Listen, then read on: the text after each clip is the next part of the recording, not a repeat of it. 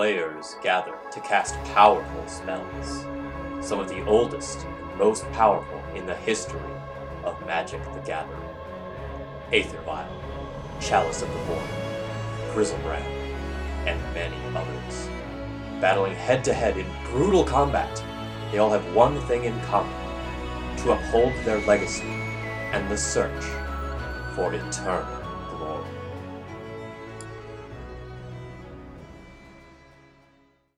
The Eternal Glory podcast is sponsored by Cardboard Live and TheEpicStorm.com.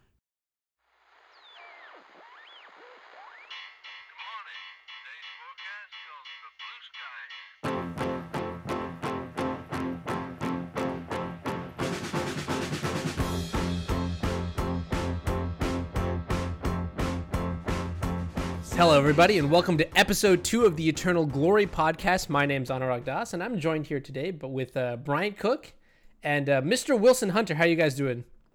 I'm alive. Passionate, enthusiastic. Wilson looks like he's having an aneurysm, so Wilson is literally frozen right now. No, I'm doing great. It's great to be here. I'm really excited about this podcast, and to be honest, I've been spending a lot of time practicing my fantasy baseball draft for tomorrow night, where Bryant and I will compete against one another. And Wilson and I are nerds on many levels. It's adorable. So unfortunately, guys, due to schedule conflicts, Jerry was not able to join us this week, but we are in the works to make plans for him to be on the next podcast. So look forward to that. Just covering up all the other things, though. We are now, upon popular request, on major platforms, including Podbean, Spotify, Google Play, Apple Casts, and Stitcher. Thank you, Bryant, for getting us there. You're welcome. And I think there was a request from over the pond from a specific Mr. Whiteface's Callum Smith to get us on floppy disk. Looking forward to that, too. So for anyone back in the 1990s, we got you. And also, most importantly, check out our website at www.theeternalglorypodcast.com. Actually just created entirely by our loving one and only Mr. Cook, who put lots of hours into it. I'm pretty excited about it. It looks really clean, like really, really clean. And we hope to add on to it as we, just as we go on. Yeah, so we have a grab bag of listener feedback because we value your opinions and your feedback. Legacy is a wonderful community with many vocal individuals with a lot of opinions. And we do this because we enjoy talking about Legacy and we want to hear from you. So our inaugural episode had a Reddit post, and we had a couple people respond with some very nice Reddit comments with interesting topics. So take it away, Bryant. So our first comment was from Jack A. 1983. Maybe the presence and power of Dragon Stompy has made 3-color Delver a little awkward, and the reason that Blue-Red Delver and Blue-White Delver did so well is because they have a safer mana base. I think we can all agree that the Salamander is not a zombie fish, but maybe Blood Moon Proof lands plus Salamander is better than a zombie fish? ? Thank you, Brian. That was beautiful. So I'll take a first stab at this, if that's okay. I think this is a very insightful question / answer. I think mana bases matter. I try not to get in the weeds, though. I'm not sure it's as specific as the matchup of Blood Moon against the ability to play Basic Island in your Delver deck. However, I do think the more consistent mana base of Blue-Red is absolutely a factor in why it's doing pretty well. I think the number one reason is aggression and the fact that it's by far the best aggressive Delver deck. But I think that Jack A. 1983 makes a good point here. Yeah, and from my perspective, so I've mostly just played with basic lands, since forever.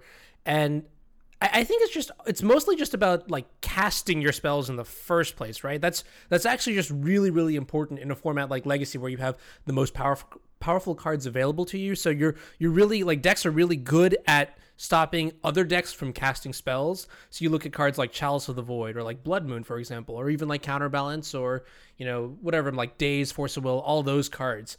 I think for that reason, just even like mitigating the impact of a card like Wasteland is actually super, super useful, because at least it guarantees that, you get to make your plays on turn 1, 2, and 3 and not just get completely snowballed over.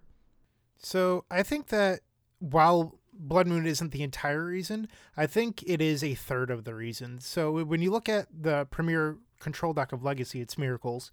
It often, at least good lists that are Anurags, run 2 back to basics. And back to basics is pretty good against a lot of these decks. So you're playing around both back to basics and Blood Moon. Then on top of that, the other major strategy in Legacy is Delver decks that are on Wasteland. So pair all 3 of these together. I think that has a lot to do with why we're seeing so many basics like this blue-red and blue-white Delver deck. Yeah, and also let's not forget about the elephant in the room, or I guess the elephant that was in the room, Deathrite Shaman. Like, Deathrite Shaman is gone now, right? So, you can't just get away with playing whatever mana base you want to anymore. You can even see like the presence of 4-color decks just completely gone, which makes sense.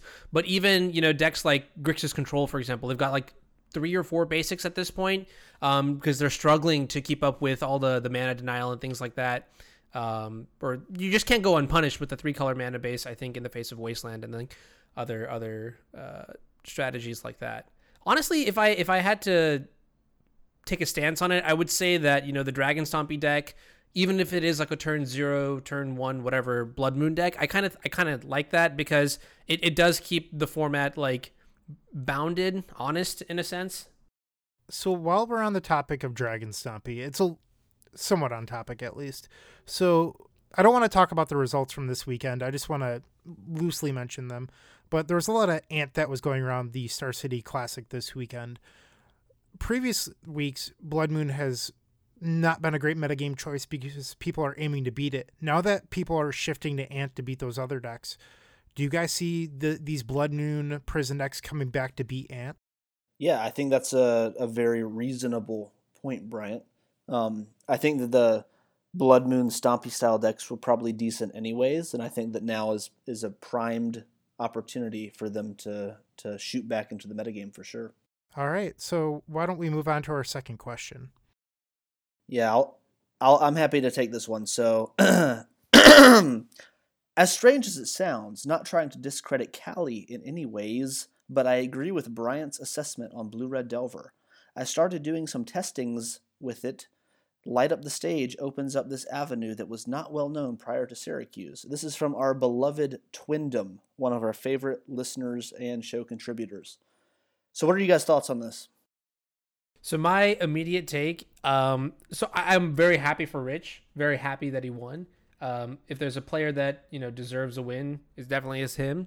But I've heard a consistent qualm by people who have picked up the deck, in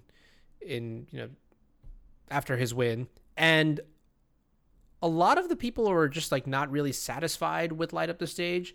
Delver aficionado Bob was just like, he's not really like convinced about it, at least as far as I'm aware. And then even, players like Rich Shea who have tried out the deck, they say that Light Up the Stage is a little bit clunky just because, Terramander is very good at connecting and dealing points of damage, has flying, but it is just like still a requirement to the card. And at 3 mana, it is just unplayable, right? Light Up the Stage is just not really a playable card. So I don't know, I feel it's like you have to flip the Delver, connect in the air, or you have to have the Terramander in the early opening hands so that the Light Up the Stages that you draw, you play 3 of them too, so you're very likely to see them in the opening hands or in the opening turns or whatever. And just having it be in your hand and not do anything is kind of irritating. So I don't know, it's definitely a build around me kind of card.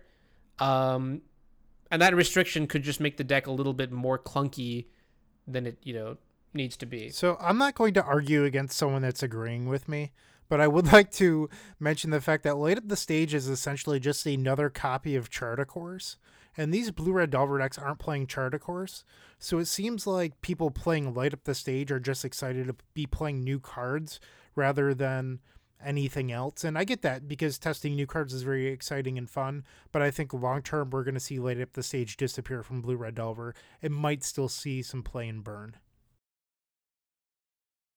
1 mana is a lot less than 2 though, right? But I do know what you're saying. Bryant. I'll take the generalist approach to sort of wrap this one up and say The cool part of this comment shows that SCG Syracuse showed us that there's still some innovation happening in Legacy. I think that there were some new cards that made waves. Winning List had multiple new cards in it. We have basically a new Delver of Secrets and a new draw spell, and I think that's really interesting. So, that was my favorite thing about the comment. Not necessarily like the specifics of what we do with these cards, but just the fact that Legacy is changing and that there's a Delver deck that I think is probably the most affordable Delver deck in the format for people to get into and to build a new competitive deck that's doing really well. Okay, so we're talking about Delver decks that are affordable and competitive, and I want to talk about a non-stock Delver deck that actually won the Legacy Challenge this past weekend, piloted by our very own Daniel Goetschel. I guess I'm not allowed to say he's our very own, right? Because he's not really our very own. But Ghoul Dukat, MTG, just, I don't know. At this point, it's safe to just call him really good at the game. Took first place with a really innovative take on a Stoneblade, Delver, I don't know, deck, archetype, whatever. And so to break it down, you can check out the list on mtggoldfish.com. But in his main deck, he's got 4 Stoneforges, 4 True Names, which is really interesting, and then 1 Palace Jailer with a couple Snapcasters, 12 cantrips. 12 cantrips? No, 12 counterspells. So like the Forces, 2 counterspells, a couple Pierces and Snares. Yeah, it's packed with a lot of heat, like a very, very unconventional list. And I think it's got really good fair game, at least the way the main deck is built. But the sideboard has 4 copies of Delver of Secrets, and I want to know what you guys think about that. Well, I will say, I know you talked about this the second I heard you say it had 1 Palace Jailer in the list. Oh yeah, that's my new pet project. I'm gonna get it to work. Watch, 365 days from now, we're gonna look back at this podcast and be like, "Wow, Anurag, you were right about Palace Jailer." Instead of talking about Palace Jailer and Sideboard Delver Secrets, why don't we introduce today's topic? All right. Well, we could definitely do that. So, part of, just us getting together and us sharing our experiences with you, we want the viewers to know who we are, to get to know a little bit about us. So right off the bat, Bryant, kick it off. Tell me about, why you play Legacy, what brought you into the game. No. I'm going to give some background on this a little bit more, and we're just going off the cuff here. Okay. So this is, Anurag and Bryant have been doing a lot of technical work on the podcast. Bryant has spent hours upon hours on our website. Anurag has been doing tons of editing and been playing the game probably more than any of us. Plays it every day and been streaming and all that. So part of my job was to make these show notes. And one of the topics that we came up with that I tried to put some thought into as well is, why do we play Legacy? So that's sort of the premise of this episode today. Is we want to let the listeners get to know us better. This is the beginning of a hopefully long and prosperous podcast. And what better way to introduce an episode 2 than to basically spend the time in talking about why the 3 of us started playing Legacy, sort of our journey through the format, where we are today, and really just have a storytelling segment. So that's the thought behind us. Sorry, Anurag, to sort of steal the thunder there, but yeah, I just wanted to give some background, and I guess we'll go ahead and start with Bryant's story. That was beautiful. Thank you, Wilson. Thank you. Yes. I do appreciate that. I like that clarification. It's important. All right, Brian, take it away. So back in 1922, when I started playing Magic, or was it 2002? I think it was 2002. I grew up in Syracuse, New York. I still live here. And when I went to my local game store, people just played Magic. And Magic in Syracuse, New York was Type 1.5, the predecessor of Legacy.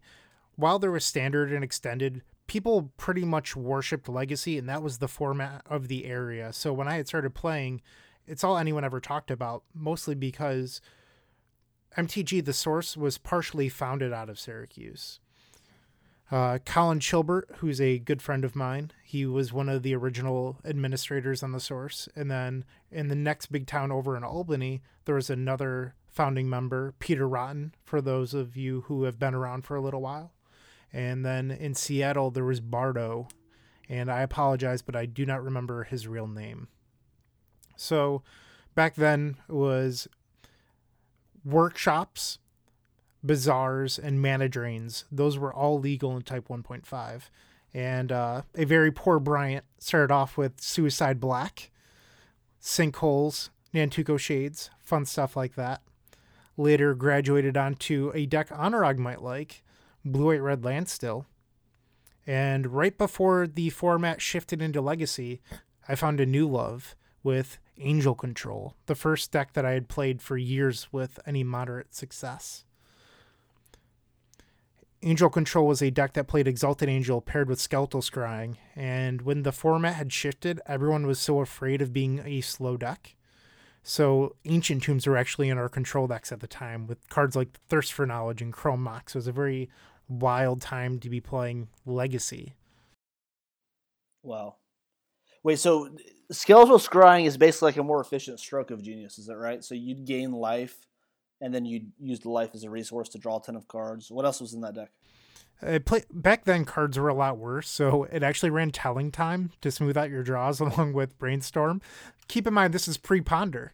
So, like, back in 2004, when Legacy was first created, there was a lot more room for fun. So you got away with cards like Exalted Angel and Skeletal Scrying. Legacy today is very lean and cutthroat, where back in 2004, 2007, there was a lot of room for trying things out. Factor Fiction was a huge player. It was a very different time. Like Goblin Welder was still playable. To be honest, you're saying a lot of cards that I'm nervous about Anurag hearing, because Telling Time has some clear applications to the deck that he plays now. And all right, yeah, I'm gonna say it. I when Jace got unbanned in Modern, Telling Time was like the first card I put in a draft deck. I was like, oh, we're gonna miracle some people in Modern, and then I just walked away. I was like, all right, no. But that format sounds pretty fun, pretty interesting. What are some of the things that you played against back in the day? So this was pre-Vengevine, but Survival the Fittest was very popular in my area. So back then, Survival was like a toolbox deck. But this was the format that made me fall in love with Magic, and more importantly, Legacy. So this was all pre the Epic Storm, but I found a love in my community and a love for Legacy out of what I didn't know was a very unpopular format for Magic at the time. So when people moved to Syracuse, they'd be like, "You guys play Legacy? Why?" But to me, why would we play anything else? Yeah, no, that's very cool. What'll be interesting, like I'll talk about it in a little bit, but it's sort of how the stories overlap. And MTG, the source for many people listening, was probably a significant impact on their Legacy story early on. It was for me. So before I knew anybody playing Legacy, I was just sitting on my computer, camped on the source, reading about different decks and archetypes, and ran into Bryant, who was not so hidden with his handle on the source. You mean Bryant _ Cook was not very secretive? There you go. That's right. I feel like I know someone with that name. Not sure. No, that's very cool. Very cool. So basically, like, you were playing Magic at the time, and Magic was Legacy. You play these decks. I can definitely relate to Suicide Black. Later became like Eva Green, I guess, when Tarmogoyf is printed, which is it definitely did. Obviously, yeah, people love that mana denial strategy. That was very cool early Legacy deck. I think what our listeners are probably all wondering is what's the story behind the Epic Storm, and how did you go from trying out a lot of these different types of decks, mana denial, to control with basically a black Stroke of Genius and an Angel and all these different things, into playing a combo deck that kills people in turn one? So at the time, Solidarity was very huge, and anyone that knows the story behind Solidarity, which is the Reset High Tide deck, also knows that there was a counter to Solidarity, which was a deck called Nausea. Terrible deck names, but that was Legacy back in 2004 to 2007. So Nausea, the story comes from two people playing a limited event in Virginia, which was a huge Legacy hotbed at the time. And someone had cast a Nausea, and someone responded with Solidarity in order to win a match, and this is how they decided to name their Legacy decks. Well, this Nausea deck caught my interest as a control player because I didn't really understand how to play combo that well. So it was a Helm of Awakening based deck where you would run cards like Chromatic Sphere and the actual eggs from Odyssey. I don't remember the names of them anymore because I've gotten pretty old, but this was the start of my combo interest. And with the unbanning essentially from the splitting from the reserve list from Vintage with Legacy being created, Lotus Petal became legal, Chromox became legal, Lion's Head Ibon became legal, and everyone had been trying these decks that didn't really work with 4 main deck diminishing returns and things like that. So I'm sort of credited with creating the first working Storm deck, but it's not all just me. There's been people along the way.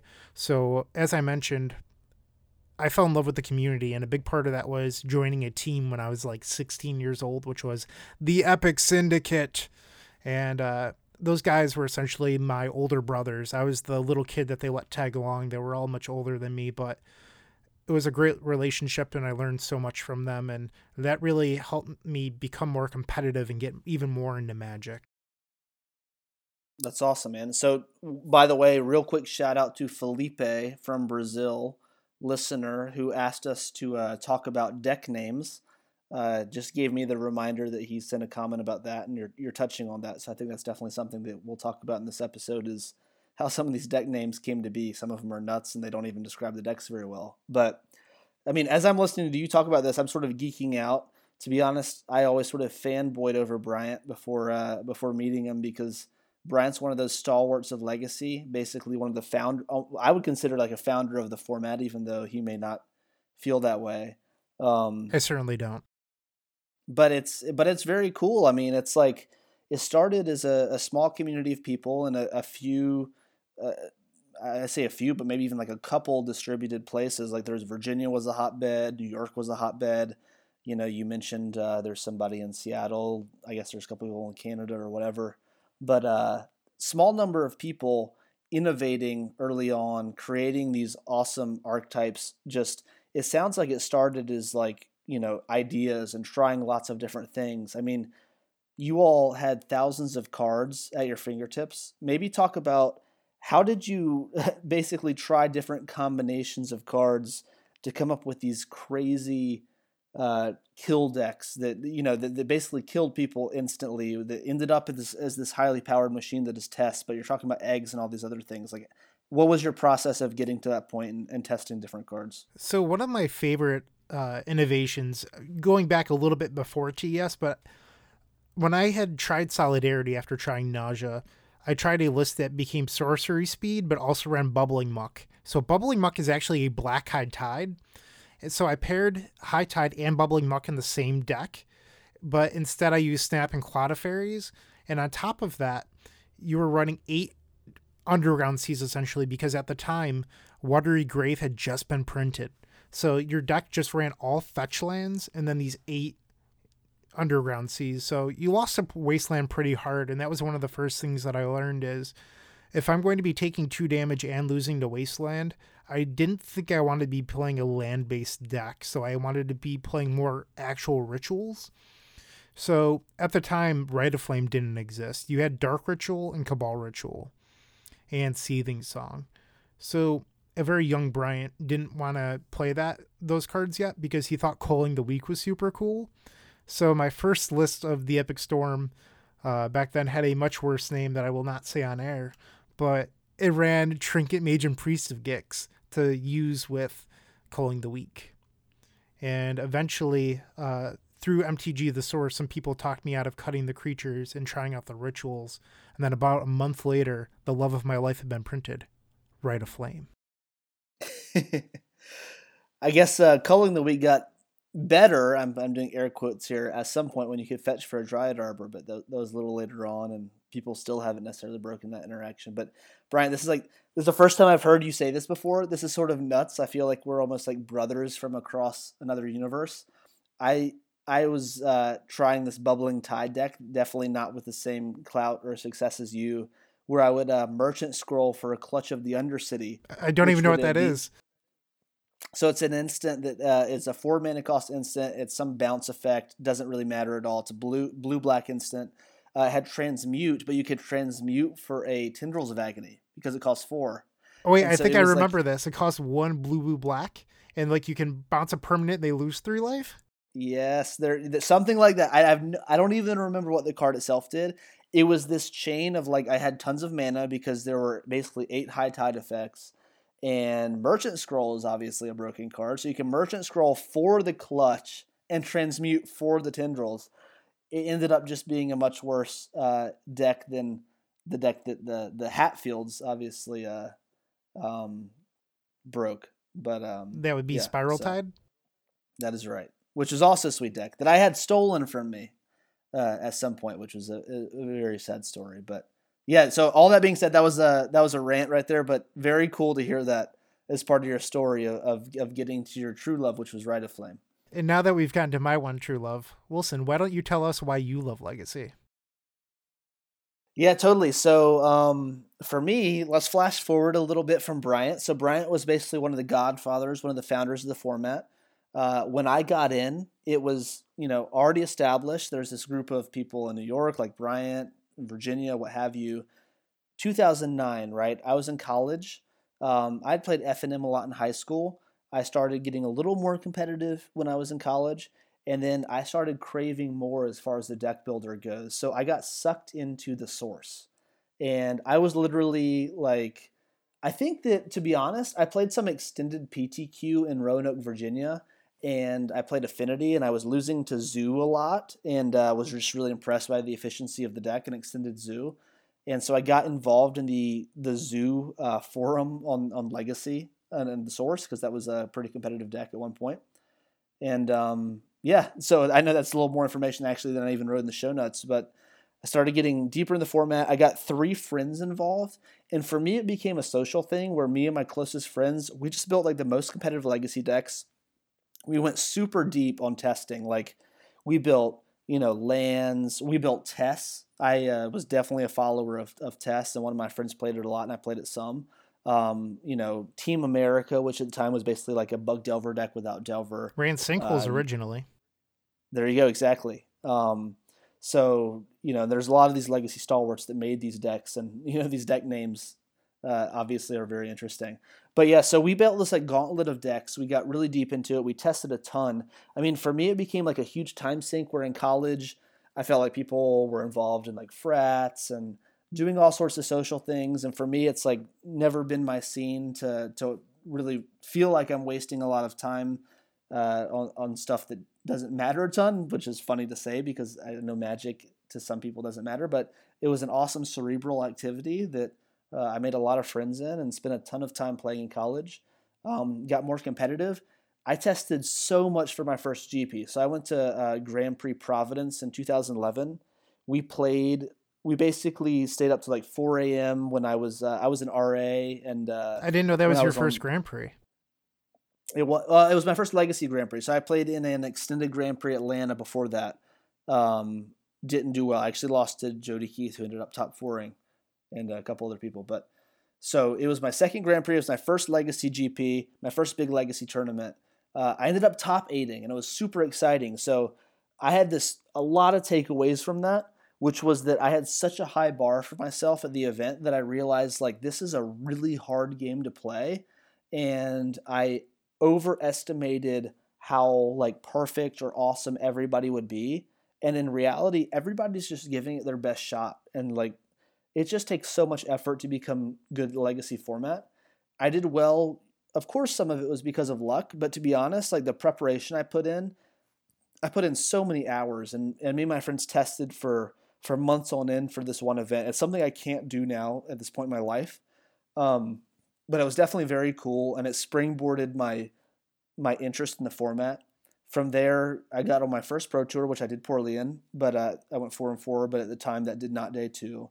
But it still like gave me that taste of competitive interest where I kept playing, and I was really interested in Legacy, and I kept pursuing it. And to me, that was a huge part of it. I made lifelong friends at that point, and the interesting thing was I was engaged, and so I got married, and the first Pro Tour I ever went to was 2 weeks after my honeymoon.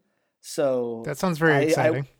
Were you playtesting during the honeymoon with your wife? Just being like, this is how we're gonna play out this matchup, and so it was sort of nuts. We were on our honeymoon in Antigua in the Caribbean, and I used a computer one time while we were there. I checked the computer, and the Pro Tour was all of a sudden this new modern format. And I was like, okay. But because I was so happy and smitten and obviously doing all these I was in love and snorkeling and doing all these things. I didn't even think about it. I put minimal testing into Modern. I went 4-1 in Modern, but I 0-3'd the draft, losing to John Finkel and some other talented people. So, what was your Modern deck? It was Naya Punishing Fire Kavu Predator deck. He did say that he loves Zoo. Oh my! I did. I loved Zoo so much early on, and it was cool. It had a lot of removal spells in it. It was actually interestingly decent against some of those early broken decks because those decks relied on creatures like Splinter Twin and Infect even. I remember the Infect deck was the breakout deck of that event. It was the Blazing Shoal deck, essentially. You would remove Progenitus, I believe, or what is it called? It's like Kami of the Infinite something. It's like an 11 mana red 7/4. Would you believe me if I told you that I played against that deck in a league the other day, like no less than a week ago? That's interesting. So the whole point behind my story is that, you know, a little bit of success in the competitive nature. Like, I'm a very competitive person. I think this will segue into Anurag's story, but it led me into getting really involved, meeting good friends.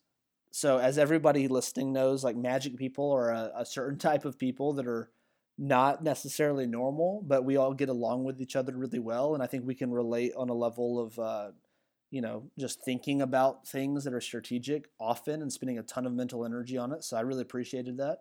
And even today, I have a lot of really great friends that are involved in the game. So even talking to Bryant here, like, Bryant and I have only become friends recently, but, you know, doing a baseball league together pretty soon. It's like, I feel like there's a lot of overlapping interests with people that enjoy spending a lot of mental energy on their hobbies like this. Random aside, cool. It is kind of, I mean, so from my perspective, right, like when I first got into this, I never thought I would really make this many friends, but then you, like, I mean, everyone's a person, you know what I mean? At the end of the day, they have their own subset of interests, and like the stereotype of like what quote a nerd is and things like that. Like, I mean, so when I started playing, and I guess I'll take the reins here. When I started playing, I was young, pretty young. I guess we all were. And, you know, those sort of things, I was in high school, so all those sort of things like mattered. And so, you know, years later, it's pretty surprising to find, I don't know, just like, yeah, just learning more about people, learning about all the things that you have in common with them. And I love it. I love it so much. It's great. So why do I love Legacy? Yeah, Anurag, why do you love Legacy? I guess to answer this question, and first of all, I'm gonna warn the viewers right now. I have one listeners. Yeah, listeners. I'm sorry, podcast. Right. I have one fatal weakness. All right, and that is that I cannot tell a story for the life of me. So I'm gonna just try and like give you as much as I can, but I promise I'll ramble. So the two of you are responsible for like being like, yo, keep it in line. So I feel like this is something you should have told us in advance. No, it's great to do it live. This way everybody knows, right? So now it's you guys are responsible for, you know, whatever happens today. All right, have your Bill O'Reilly. No, let's encourage Anurag. Bill, right? So let's encourage Anurag here. Okay, so Anurag, this is a podcast. People are listening to this because they're freaking bored, right? Like they're driving. This is why I started listening to Legacy podcasts. I spent hours on the road on a sales job, and I wanted to freaking listen to people that were talking about stuff I liked and were into Magic and all sorts of other things. I mean, I had a listener on the other podcast I did who drove a forklift all day, and he said that he would just plug in his earphones and listen to the podcast, and I think that's sweet. So take your time, sit on back. We want to hear your story, Anurag. Growing up as a kid, I think it may have just been like the household that I was raised in. My parents are just like first generation immigrants. They moved in like 1991. I was born a year later. In middle school and high school, it was always just about, you need to get the best grades. You need to be number one. Number two is not an option kind of deal. You know what I mean? And don't get me wrong, I was not like that smart, but I will say that, you know, my mental prime was when I was a sixth grader. That's when I was just like crushing it, you know, compared to everybody else. So I know it's just like the mindset that, you know, my parents instilled into me. Like, I guess, the easiest way to put it is like, you know, I was that kid who would, you know, not really go outside and hang out with friends, but I'd be at home and my dad would give me like math drills, right, for the competitive number sense tournament that's, you know, happening that Saturday or the week after or whatever. I think I was like a state champion at one point, and then so on and so forth. But yeah, so like that kind of mindset was just like drilled into me to where like when I do something, I want to do it like really well. You know, I want to be the best. I don't want there to be any question, and that sort of it made me a very competitive person. Just in the sense that, you know, I wanted to win everything. I wanted to, whatever I thought was really interesting or really cool, I wanted to be known for it. And so around just like the 10th grader or something like that, one of my best friends introduces me to Yu-Gi-Oh! Card game. And it was super interesting to me because, well, I don't know, I had never seen anything like it before. And the other thing that stuck with me was I was losing like a lot. And it just made me really frustrated, you know, just because of the who I am. And after that, it was just like just kind of like you, Wilson, right? You just spend hours and hours and hours and hours, pour your life into it.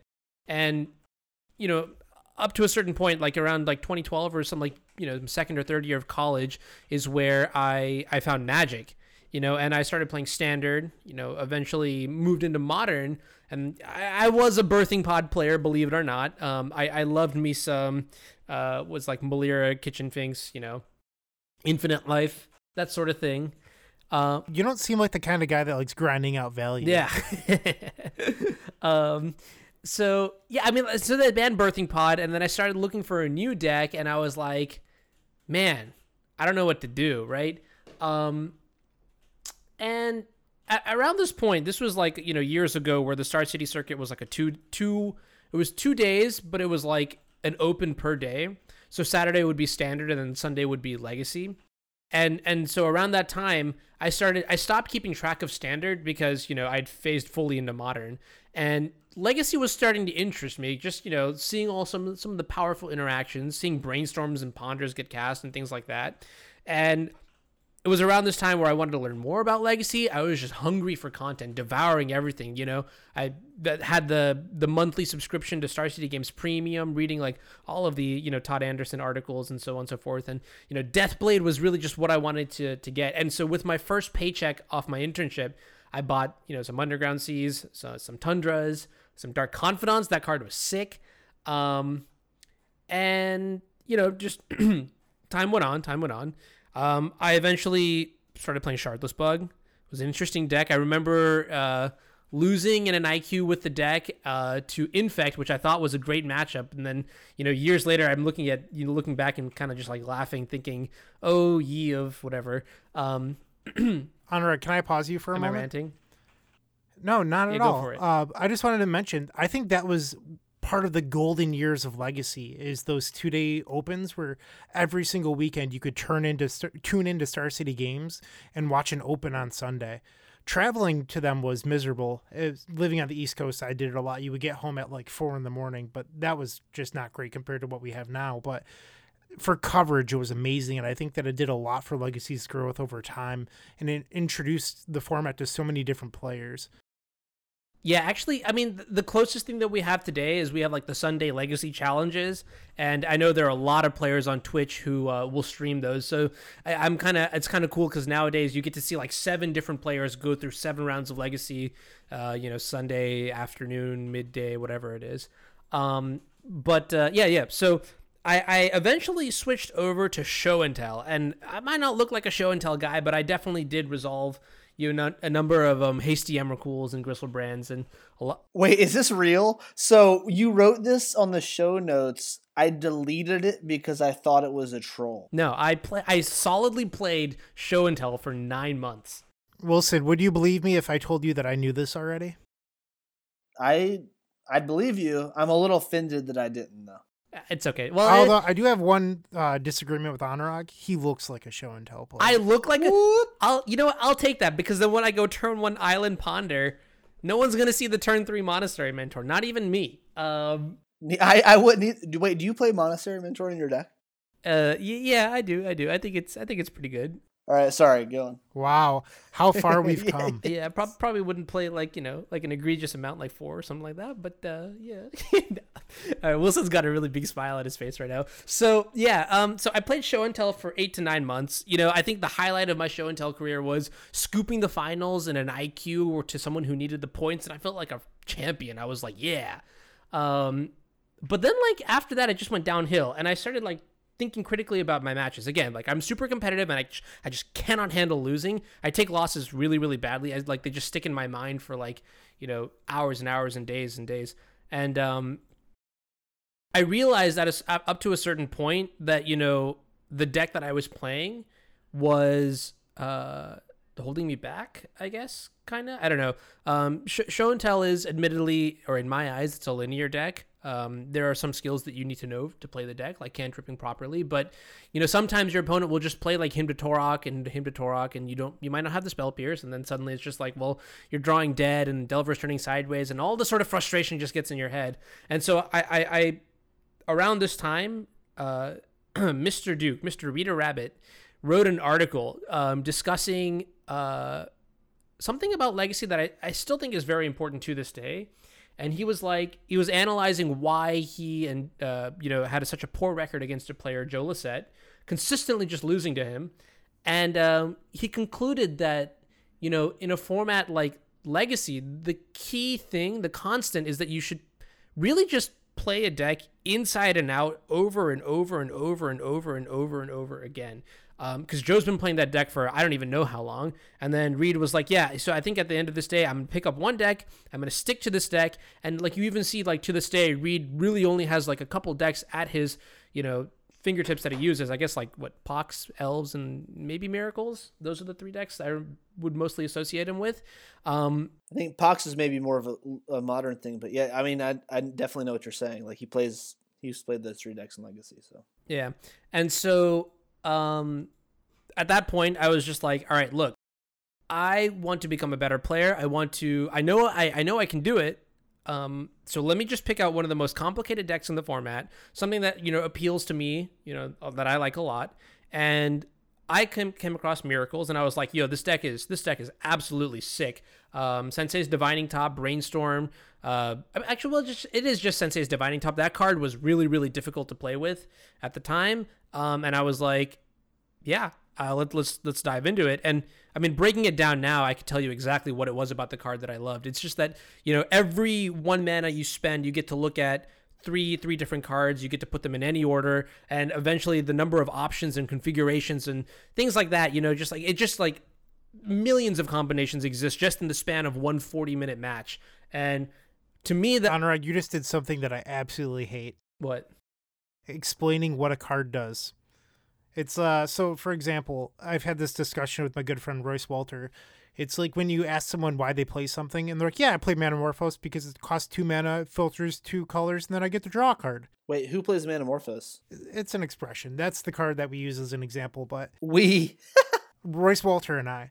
But that sort of stuff just drives me insane. Like it's a weird thing that just, I don't know. I hate it.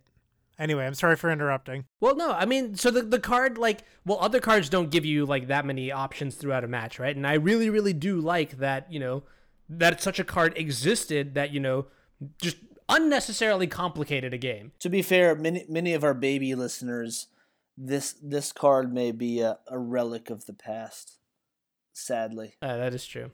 Yeah, rest in peace, Sensei's Divining Top 2016.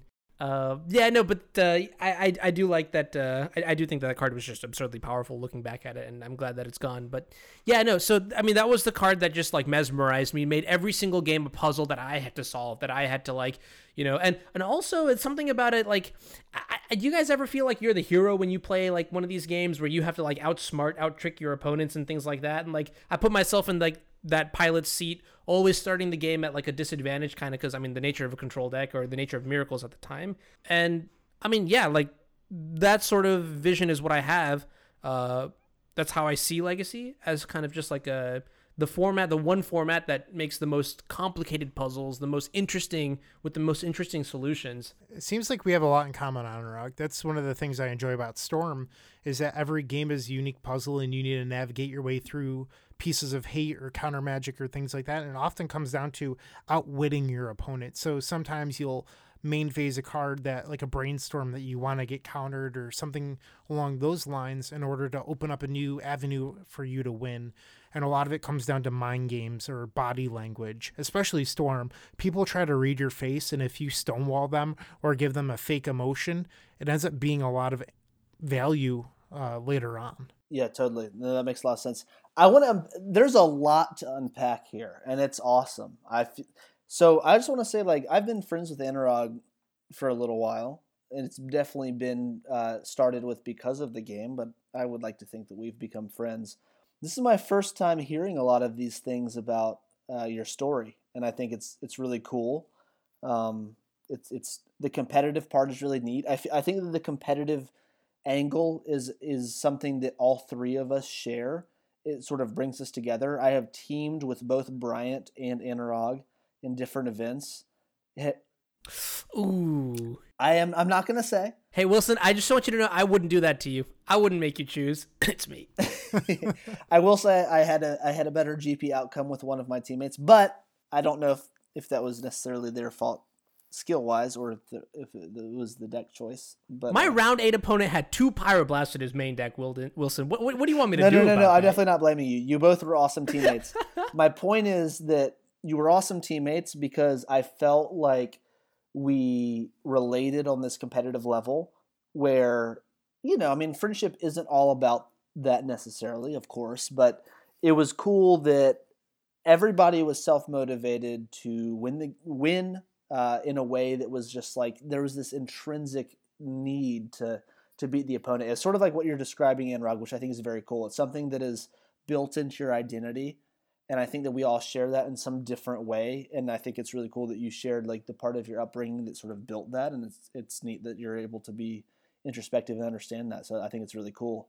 Something that another point I wanted to make and really target in that is not in our show notes is that you talking about wanting to be the hero.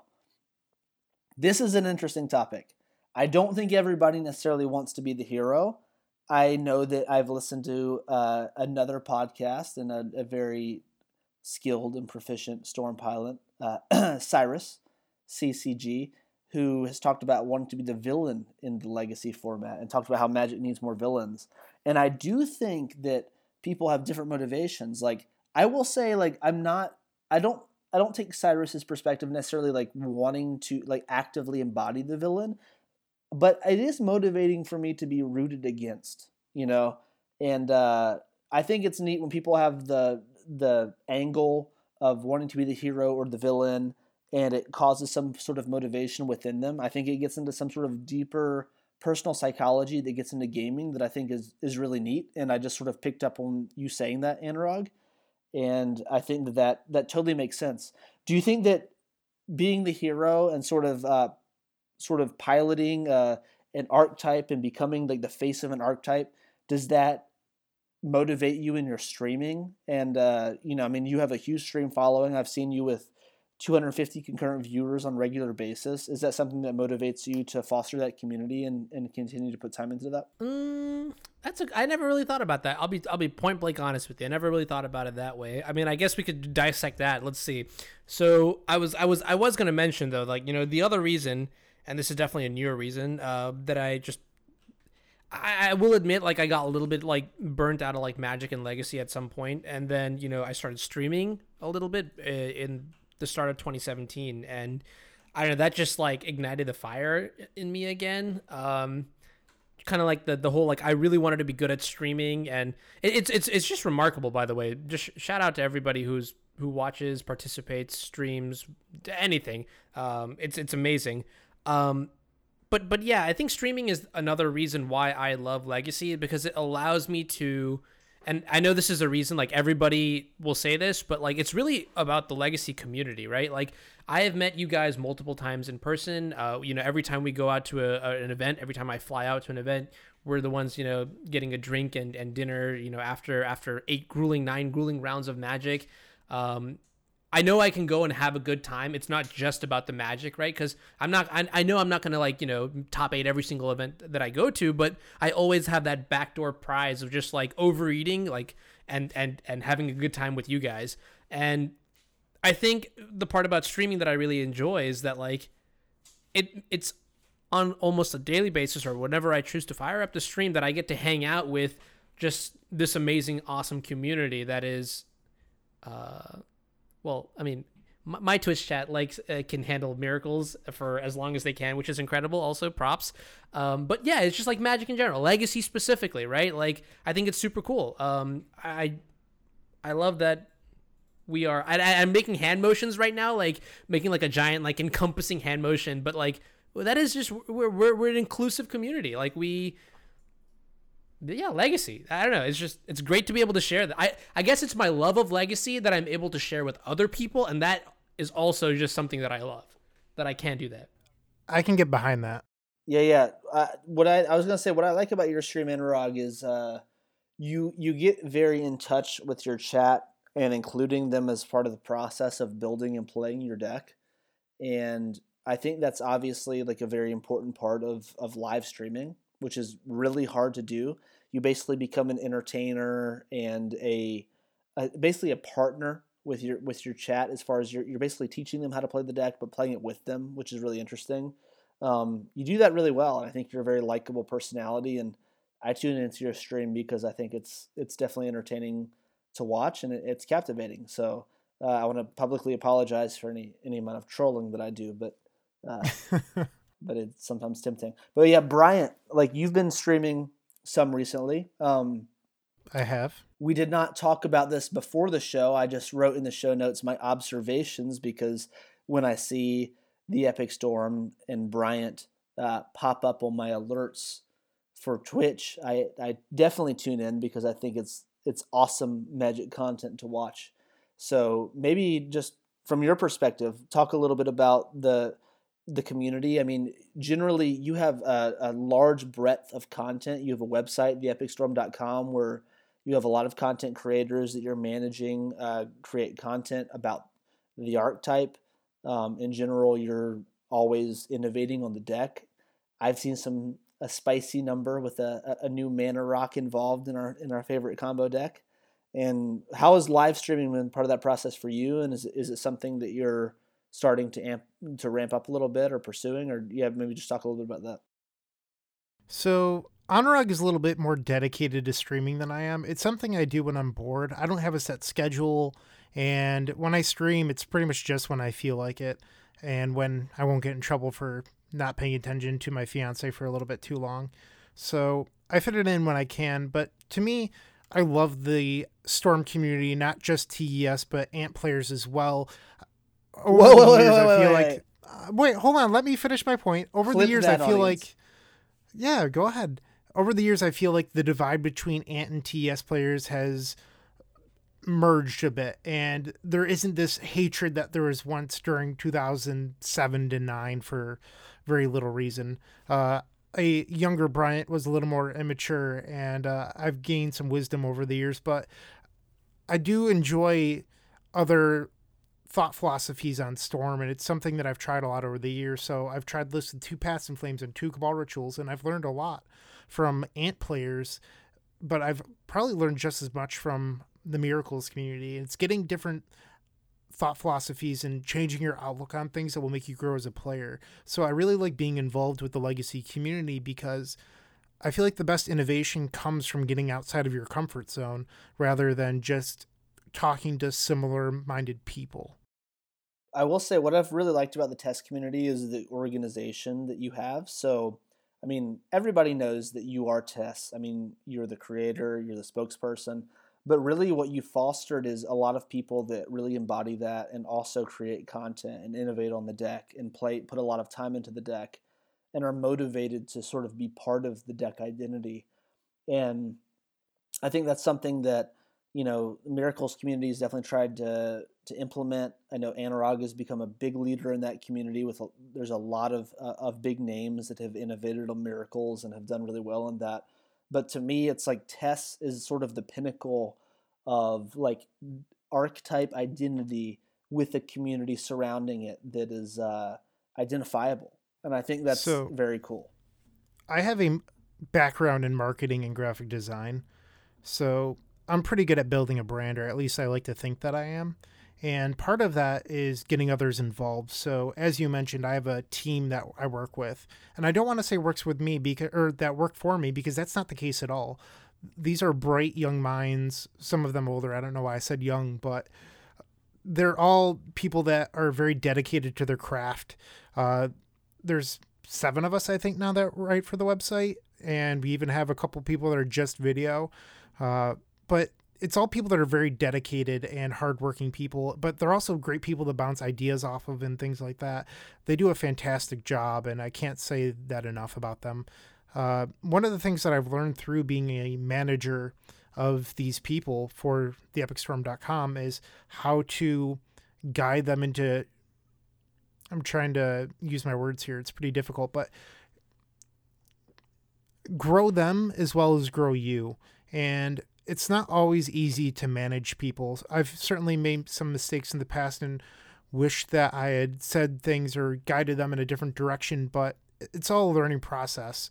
It's something that comes with age and experience, and you're not going to hit it out of the ballpark every time. So it's been a interesting and rewarding experience having theepicstorm.com and this great community around me.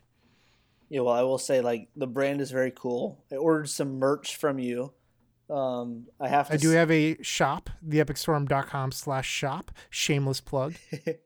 Yeah, there's absolutely no shame. I mean, this is a podcast. People are listening to it. They know that we all have our brands here. But I will say that I drank a little bit of alcohol. I was having a jovial evening, and for some reason, some of the messaging on the Epic Storm merch really touches me. It really hits home for what I enjoy. So I ordered some merch. It arrived when I was not home. Lindsay got it. She questioned me about what came to our door. It was definitely a fun experience. But yeah, I drink from the pint glass that I ordered, and I definitely have a couple, at least one T-shirt and a play mat that are certainly fun to play with. So Anurag, we need to see some mentor. Actually, no, we need to see some Palace Jailer swag pretty soon. Oh, it's coming. You best believe. On the eternalglorypodcast.com, if you look in the header, there's a monastery mentor in the background, just for a good friend Anurag. Oh, snap. I just want to say that I did innovate the monastery mentor tech, and okay, I can't even fake it, Wilson. I'm sorry. I tried, but it didn't work. Okay. I don't know what you just did.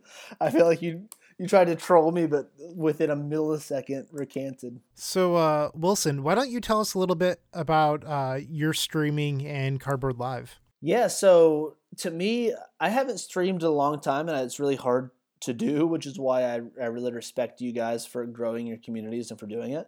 But the whole point of Cardboard Live and the startup I'm working on is to make streaming collectible card games a more viewable experience by, revealing hidden information, using image recognition on actual tabletop streaming, but also the digital clients of like Magic the Gathering, for example. But maybe more than anything else, incentivize content creators by giving commissions on purchases through on product through the stream. So this is something we've been working on, which is if you watch Bryant stream so much and you think that he's your teacher and you want to buy tests, Bryant will actually make a commission on the purchase of your product through a large retailer. And this is the tech we're working on. It's work in progress. We're still beta testing a lot of the stuff and working with Twitch closely on it. But, I decided to go from a job I didn't really care about at all to doing something that I felt like was a big need in the community and something I'm passionate about. So now Magic has become sort of my livelihood and trying to follow this passion here. And yeah, obviously both of you are big influences on me because you're the people that really inspire me to do this, is seeing people that put a lot of themselves into their decks and their craft. And I think that there's a huge world of basically what I would refer to as like indie content creators who put so much time into providing awesome content for a community of people that are very loyal and want to support them, but like the tech doesn't exist to directly support them through streaming.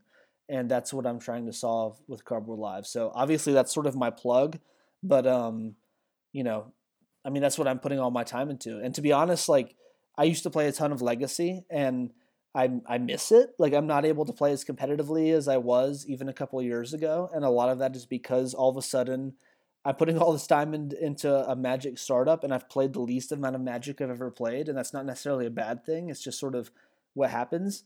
I'm focusing more time on like Cube, for example, because if I'm going to a GP or what have you, it's usually for work or streaming purposes, and when I want to play Magic, it's spending time building my cube or playing the cube. So yeah, that's Cardboard Live, and that's what I've been doing. It's pretty cool. That's actually pretty cool. And I honestly, like, I've only heard positive feedback about Cardboard Live. Personally, like as a streamer, I think it's really fantastic. I look forward to maybe make a little bit of cha-chang. But also, no, I think it's super useful. I think it is extremely useful compared to what's out there. At least it's just like Star City's adopted it, Channel Fireball's adopted it, right? So it's like the real deal. Well, I will say what we have today, I'm happy about. I'm glad the community is super excited about it. But we're doing so many things, basically using AI for determining player advantage in non-traditional games like Magic, helping people purchase stuff through live streaming. I mean, there's complicated ways that we're trying to solve this with tech that we're really excited about. That's coming. That's a little more exciting than interactive deck lists on a Twitch stream. But so that being said, like we're happy that the communities receive what we have today in such a positive way. But we're also excited with what's coming soon. So we're happy about the positive feedback, but Anurag has been the only negative voice in the community, and because of that, we're just really happy about the positivity. So, hold on.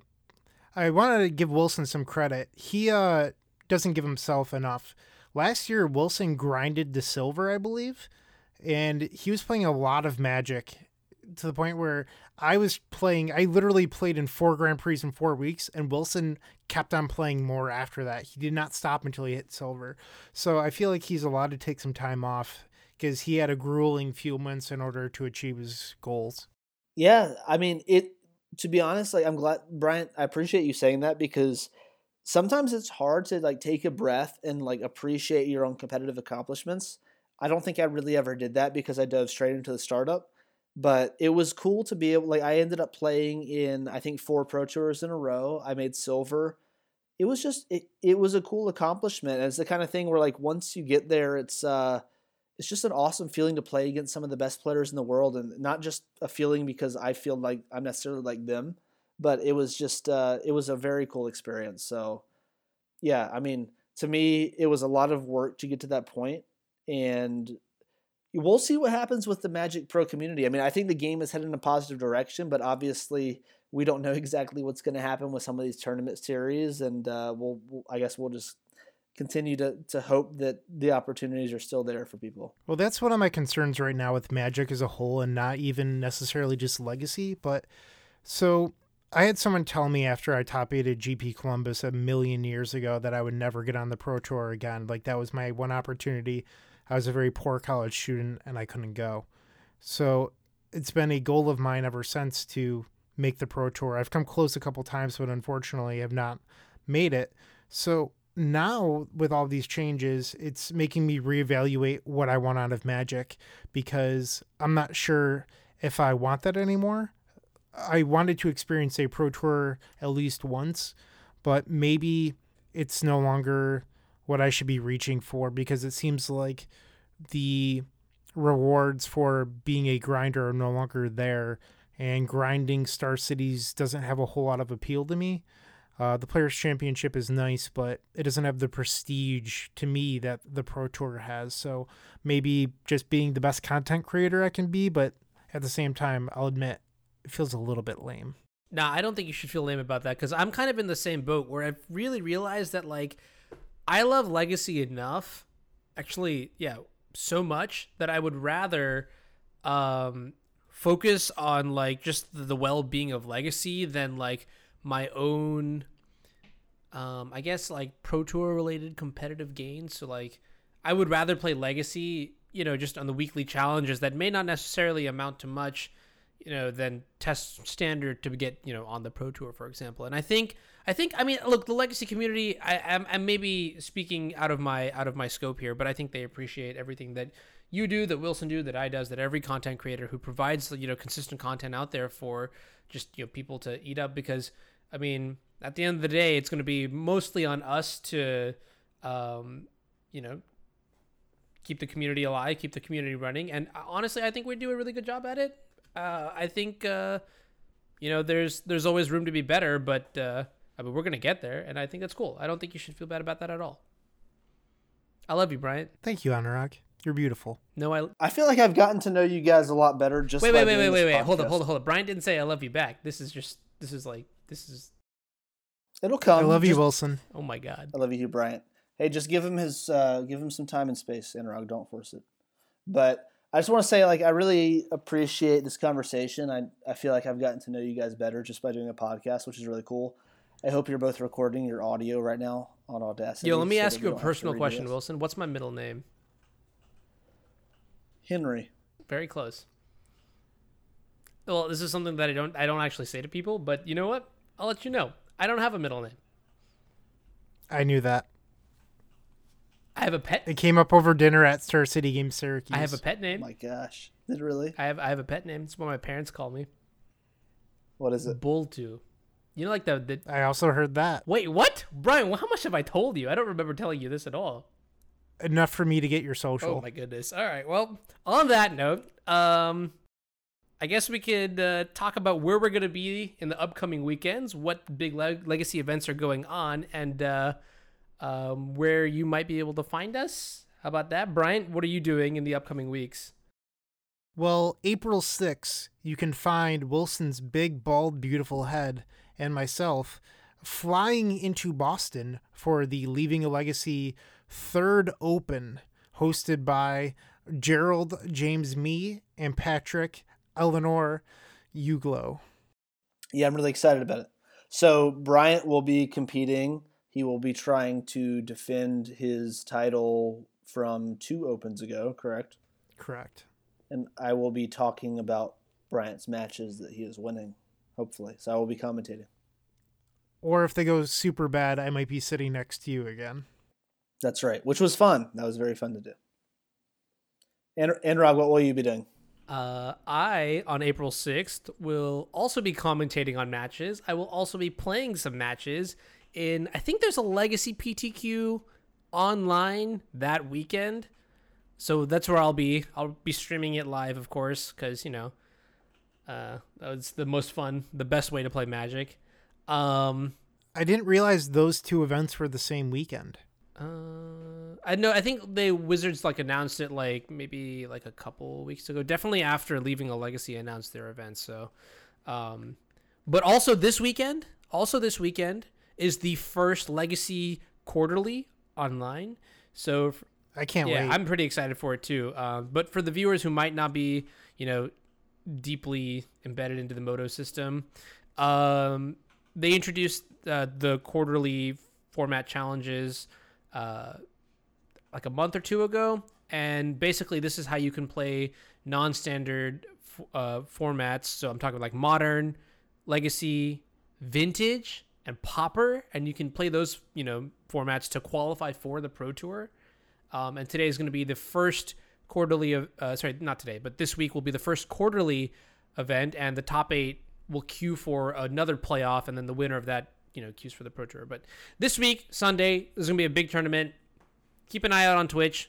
I'm sure a lot of people will be streaming it. It's going to be exciting. But beyond that, I think you forgot to mention a very large, prominent Legacy event, Anurag.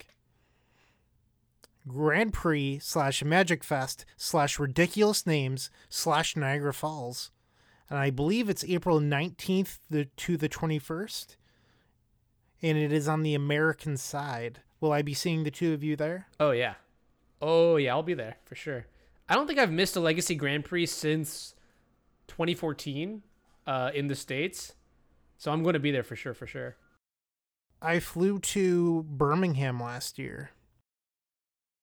Well, it was a pretty good trip. The best parts were not of Magic, but it is what it is. Did you meet our British Legacy comrades? I did. I did meet Callum and Francis. Callum said some words that you're not supposed to say in America in front of my future fiance. But apparently they're very popular across the pond. Yeah, I just want to give a shout out to our European and British Legacy friends.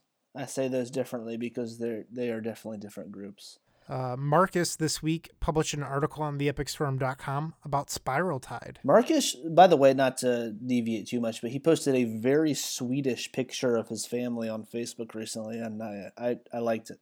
I appreciated it. All right, now we're just getting weird. But no, I do think it's cool that the Legacy community is global and that we meet all these people online, and if we travel, it's cool to meet everybody. But all right, so going forward with the Eternal Glory podcast, Wilson, Anurag, and I have decided that this will be a bi-monthly podcast, meaning that there will be 2 every month, and we will be looking to go live hopefully Thursday nights. So keep an eye out. Wilson, Anurag, do you have anything else to add? Yeah. Yeah. Okay. Well, I would like to say we appreciate your support as a Legacy community. We're just trying to get started right now, so if you can share this with your Legacy friends, that would be great. The hardest thing to do with a new podcast is to reach people. So please share it. We appreciate that even more than your donations or what have you. But also, Bryant put a lot of time into creating an awesome website for content. He's awesome at branding and design, so please check that out as well. Speaking of donations, though, if you do appreciate the Eternal Glory podcast, you can go to theeternalglorypodcast.com, scroll all the way down to the footer, and click the donate button. That's right. And what does our money go to? Mostly dog food for Anurag's dog hunting. Hey, she's worth it, okay? Blue Buffalo is not cheap. Wilson just chugged an entire beer. Next podcast episode, Jeremy will be joining us on the show as long as he can fit us into his schedule. Really excited about him joining us as a guest. You know, he's been a role model for us. Wait, hold on. Didn't he bail on us this week? He did, but you know, he has a lot of things that he has to do. He has a lot of listeners he has to appease. We would just feel honored if he were to spend a few minutes out of his schedule to join us on our podcast. And, you know, we're excited to tell our listeners today that he will probably be here for the next episode. So be excited. Yeah, we'll see. On that note, guys, thank you for listening, and we'll catch you next time on the Eternal Glory podcast.